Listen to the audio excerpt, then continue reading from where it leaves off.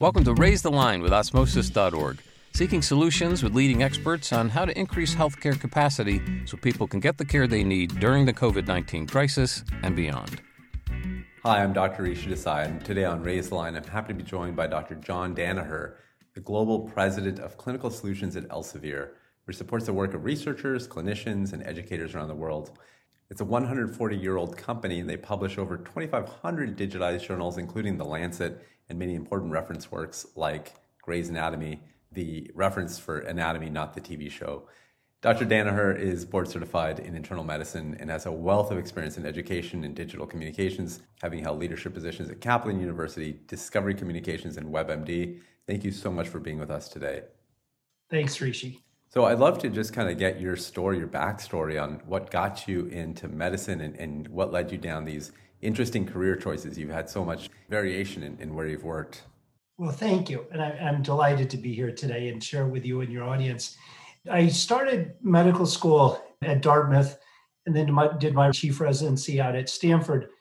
And I had a very seminal event occur for me. And that was, they asked me to be the chief resident of medicine. There was a year interlude. And so what I did was I applied for a program called the White House Fellowship. And it was during George Herbert Walker Bush, the 41st president. So I was very lucky to be chosen and was part of a class of about 14 people and assigned to the Secretary of Health and Human Services. And while I was there, Rishi, and it's very apropos, given what we're dealing with COVID, we were dealing with AIDS at that time. And really what was happening was the decisions that Dr. Sullivan was making and that I was making and had the opportunity to observe, really at the end of the day came down to how much could we afford in terms of therapies and treatments and research for AIDS versus breast cancer versus other diseases. And so I realized at that time that I was very ill-equipped to answer those questions. And I had a very naive perception that a social policy, if there was an outbreak of COVID or SARS or Ebola, that all the resources in the country would go towards solving that problem. So long story short, it resulted in my going back to Stanford, doing my chief residency, and then attending the Graduate School of Business and getting an MBA from Stanford and learning those skills of health economics and health outcomes research and cost benefit, cost and effectiveness.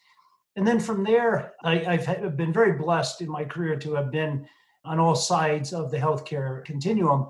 So I was on the provider side initially. As you said, I was on the early management team of WebMD. I also was in health insurance, and then some very exciting years in healthcare education, and then have been at Elsevier now for the past 7.5 years. So it's given me a nice 360 of how healthcare information can really touch not only doctors, nurses, allied healthcare professionals, but patients. So do you mind then walking me through kind of what got you from there specifically into medical education and how that became an important interest for you? Sure. After WebMD, which was just an incredibly exciting time, I decided to start my own company. And what the company did, what got me so excited, was when the HIPAA regulations were being passed and implemented.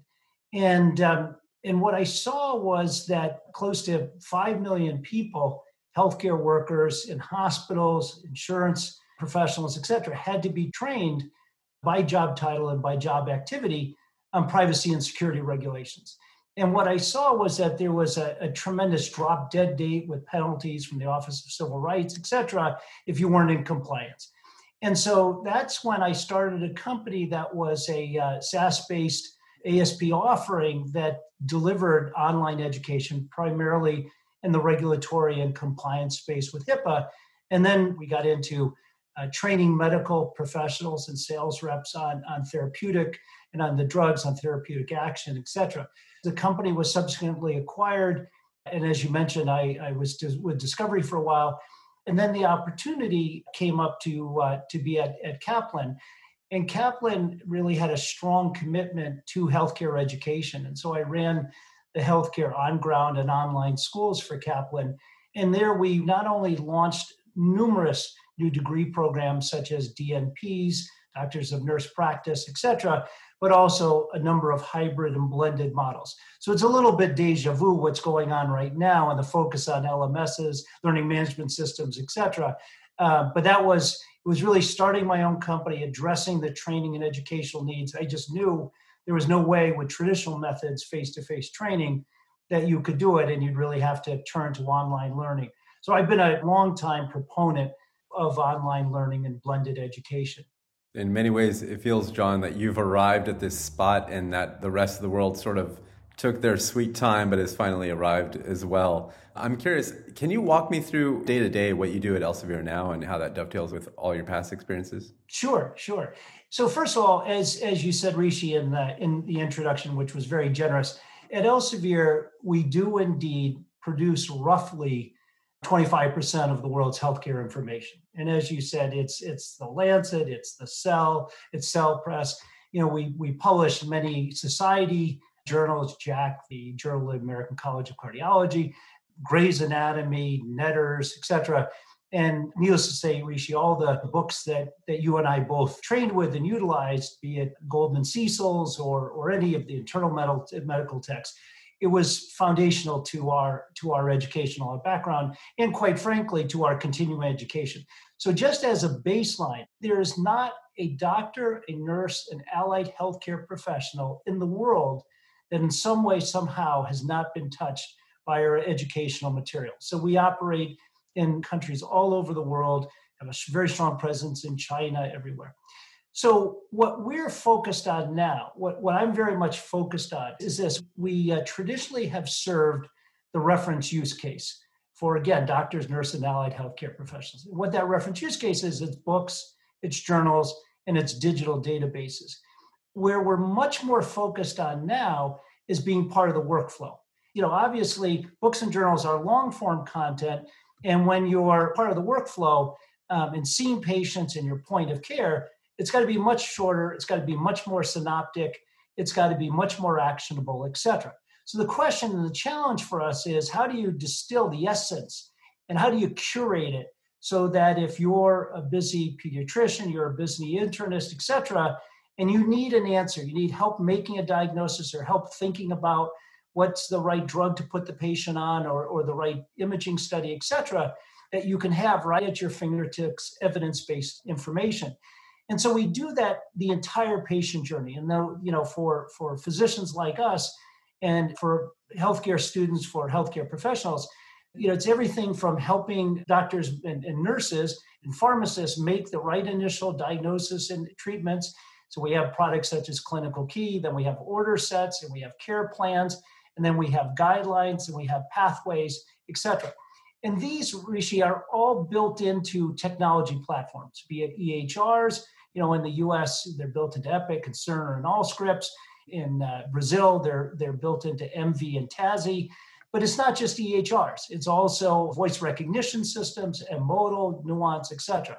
And so the whole problem we're after. So with education and the reference use case, you're trying to help students, doctors, professionals, nurses, allied healthcare professionals do acquisition knowledge. They're learning, they're training, et cetera. But in the workflow, what we're really trying to do, be it with our order sets or our care plans or our guidelines, is help standardize the delivery of care, reduce the unintended variability, and improve patient outcomes. So that's what I work on. And our focus, again, is medical software. We really are seeking to make the EMRs, the systems of record. I bought a Dell computer, but it's actually the software, the Microsoft operating system that you engage with. So we're seeking to be the system of engagement while the EMRs are the system of record. That makes perfect sense. And I like the way you phrase that, because I think people often don't necessarily understand exactly what you're interacting with. And so it sounds like you'd like them to interact with Elsevier wherever that happens to be. Correct. And, kind of in any medium. There's also another point you brought out, which is around just-in-time learning, that we more and more need that one little snippet of information, and right at that moment you need it at. I'm curious, because you've done this once in your career already, where you were already kind of where the soccer ball was headed before, as I said, many of us got there. Where do you see digital education, especially in healthcare, going, and how is Elsevier kind of positioning itself to get there ahead of the soccer ball? Yeah, it's a great question, Rishi. It's a great question. And there's a few touch points that I think present great opportunities for us. One opportunity that we are actively pursuing is the experience of every single chief nursing officer in the US, but this is also globally, is that new nursing graduates, they're theoretically trained, but they're missing a lot of the experiential knowledge that they need. So even if they come out of the premier Ivy nursing school, the University of Pennsylvania, or they come from the University of Washington, et cetera, anywhere, or they come from for-profit schools, the Chamberlains, the Kaplans, et cetera, there's a tremendous need for onboarding, and there is a tremendous need to give them those skills that they need to be contributory. We've developed a product called Transition to Practice to address just this need.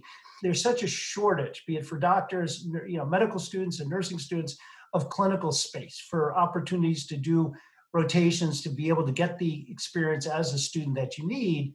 So my assumption would be, it was going to be a lot of clinical skills that these new graduates, these nurses onboarding were going to need. But what they also need are these non-cognitive skills. And being able to, for example, convey the loss of a loved one to a patient's family. That's not really a skill that you get much. You may observe it with a nurse doing it on the wards, but really the skill of how to do that or how to manage a diverse workforce. There's just a whole slew of what we refer to as non-cognitive skills that the nursing schools, in all frankness, they're very much focused on passing the NCLEX and trying to get the nurses right. So that's one area, that whole transition to practice, that whole onboarding. It's usually a process of about 6 months, and it costs hospitals everywhere $65,000 to get a nurse up to speed, to get so that they can really be job ready. And one of the great things, Rishi, as you know, as physicians, we have internships, we have residents, et cetera. With nursing, you go right to work. So we see that as a tremendous opportunity. A second real opportunity, Rishi, is as I was mentioning earlier, clearly clinical hours and really getting into these hospitals and really getting hands-on experience, et cetera, is in short supply. And it's one of the things when nursing programs look to expand, they've got to demonstrate to their state board of nursing that they've got enough clinical sites, clinical rotations lined up for them to be able to give their students an adequate educational experience. That's a real issue. It's a real issue in nursing education. And also, in medicine, it's also a very real issue for physicians, making sure that they have those skills. So we're very, very interested in the area of simulation and the work that's going on in simulation. And you're going to be hearing more from us about this, but everything in terms of virtual reality and augmented reality are all areas that we're very excited about and how they can supplement nursing education, medical education, et cetera. So I'll stop there, but those are just two areas where I think technology and addressing some of those touch points for additional training. And then last thing, I think being a clinician, what we all realize is how we practice, how nurses do things, how physicians do things is often based on what we learned 20 years ago, 25 years ago, 15 years ago, et cetera. So being able to do more real-time assessment of nurses and doctors' competencies and skills, and we may be very confident, yes, we know how to do this, we're right on top of things, but when you're actually assessed, you may not be. You may not be doing it correct. You may not be doing what the latest literature or evidence says is the right way of treating things. So I think real-time assessments and being able to do real-time remediation is also a tremendous interest and focus for Elsevier and for us. So if I'm hearing you right, you mentioned that some areas of focus are interpersonal skills, maybe soft skills is a phrase I often hear, although the word soft is probably not the best one. You've also mentioned simulation training, both low fidelity, high fidelity, and then you talked about real-time assessments. I'm curious, with those three priorities in mind, how has COVID-19, I would assume, maybe accelerated some of those priorities, but specifically within domains? Like, are you seeing more interest among certain groups like nurses for simulated trainings, or among, let's say, allied health professionals for real-time assessments? Are you seeing any certain trends that would be of interest? Yeah, I mean, I think, Rishi, both geographically and profession-wise. So as a general statement, if you look at the portfolio of businesses that I have responsibility for, the portfolio of businesses that rely upon learning management system platform delivery. And so these are things such as e-learning skills, simulation skills, videos of skills, et cetera. So that whole line of business, it's outperforming compared to our forecasts and our projections for the year. So just as a general rule, that whole sector is doing quite a lot. There have been some tremendous, wonderful surprises. So for example, I'll just mention in Korea, we've had a strong interest in skills training. In Japan, we've had a tremendous amount of interest. We offer a product there called Safety Plus to help with a lot of the training and education that has to go on in hospitals. In the absence of being able to do things face-to-face and the need for a lot of this mission critical training to occur, it's really causing all learning development to rise quite a bit and to perform very strongly. That's phenomenally interesting. I mean, especially the international piece, I would have never thought of that. So I'm curious to learn maybe why that would be the case in those geographies. Broadly, COVID is affecting the entire world and has exposed a lot of fractures in our healthcare system. What do you think are the top few things we need to do to strengthen our healthcare system more broadly? I think what COVID did, Rishi, is it really unmasked some of the structural defects in our healthcare system. I know for one, you have a personal interest in telemedicine and telehealth. And obviously, just like learning development, learning management systems and online learning, that's another area that, I think people like the two of us had been looking at it for years and saying, well, why don't we do more of this? Why don't people use and leverage this modality for the elderly, for people who don't have easy access to transportation? Why don't we do more telehealth? So clearly what COVID has done is really caused that whole industry, that modality to significantly increase. So I think there it's been an example of a wonderful accelerant. It was a wonderful time for Elsevier to live its mission. And again, what is, my business's mission is improving every patient outcome. What do? We deliver relevant, informative, accurate, highly curated medical, nursing, allied healthcare content at the point of need. Let's just talk about the morass of misinformation. There's a need for an authoritative, clear, definitive voice in this morass of healthcare information. And everybody's got an opinion about what therapies work, when vaccines are going to come. So again, I think the first thing that it's unmasked is really the role for authoritative, informative, accurate, peer-reviewed information, again, which bespeaks what we do. So that's number one. The second thing is that, Rishi, there was tremendous amounts of research that needed to be done about the right ways of doing things, the right way of treating this disease. I mean, just even a very obvious example, and we've gotten wonderful testimonials from all over the world. We launched 3 free COVID resource sites, making our information and our tools, be they COVID order sets, care plans, et cetera, be they Lancet articles, be they our research tools, free. So what it also unmasked, quite frankly, was just a need to fill in the knowledge and the knowledge gap about how best to treat this disease and how to manage it. So that's the second thing.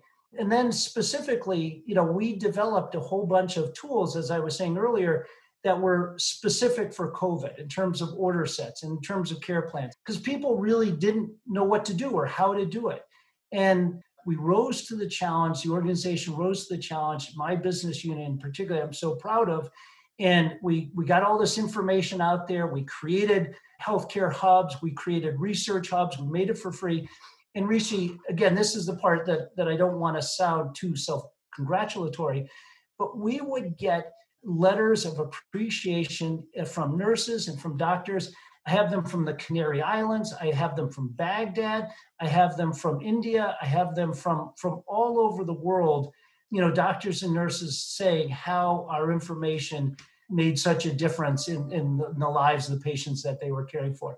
So long story short is I think what COVID exposed was a need for clarity in this morass of disinformation and where's your true north. Secondly, there was a delta between our knowledge base and what we needed to know about how best to treat this disease. And the third thing was there are actually specific tools and offerings, and even the telemedicine platform, so that we could best meet the needs of doctors and nurses and the frontline workers caring for this disease. So, John, with that in mind, I guess maybe my final question will be, what advice do you have for incoming healthcare workers joining the workforce now in the midst of COVID-19?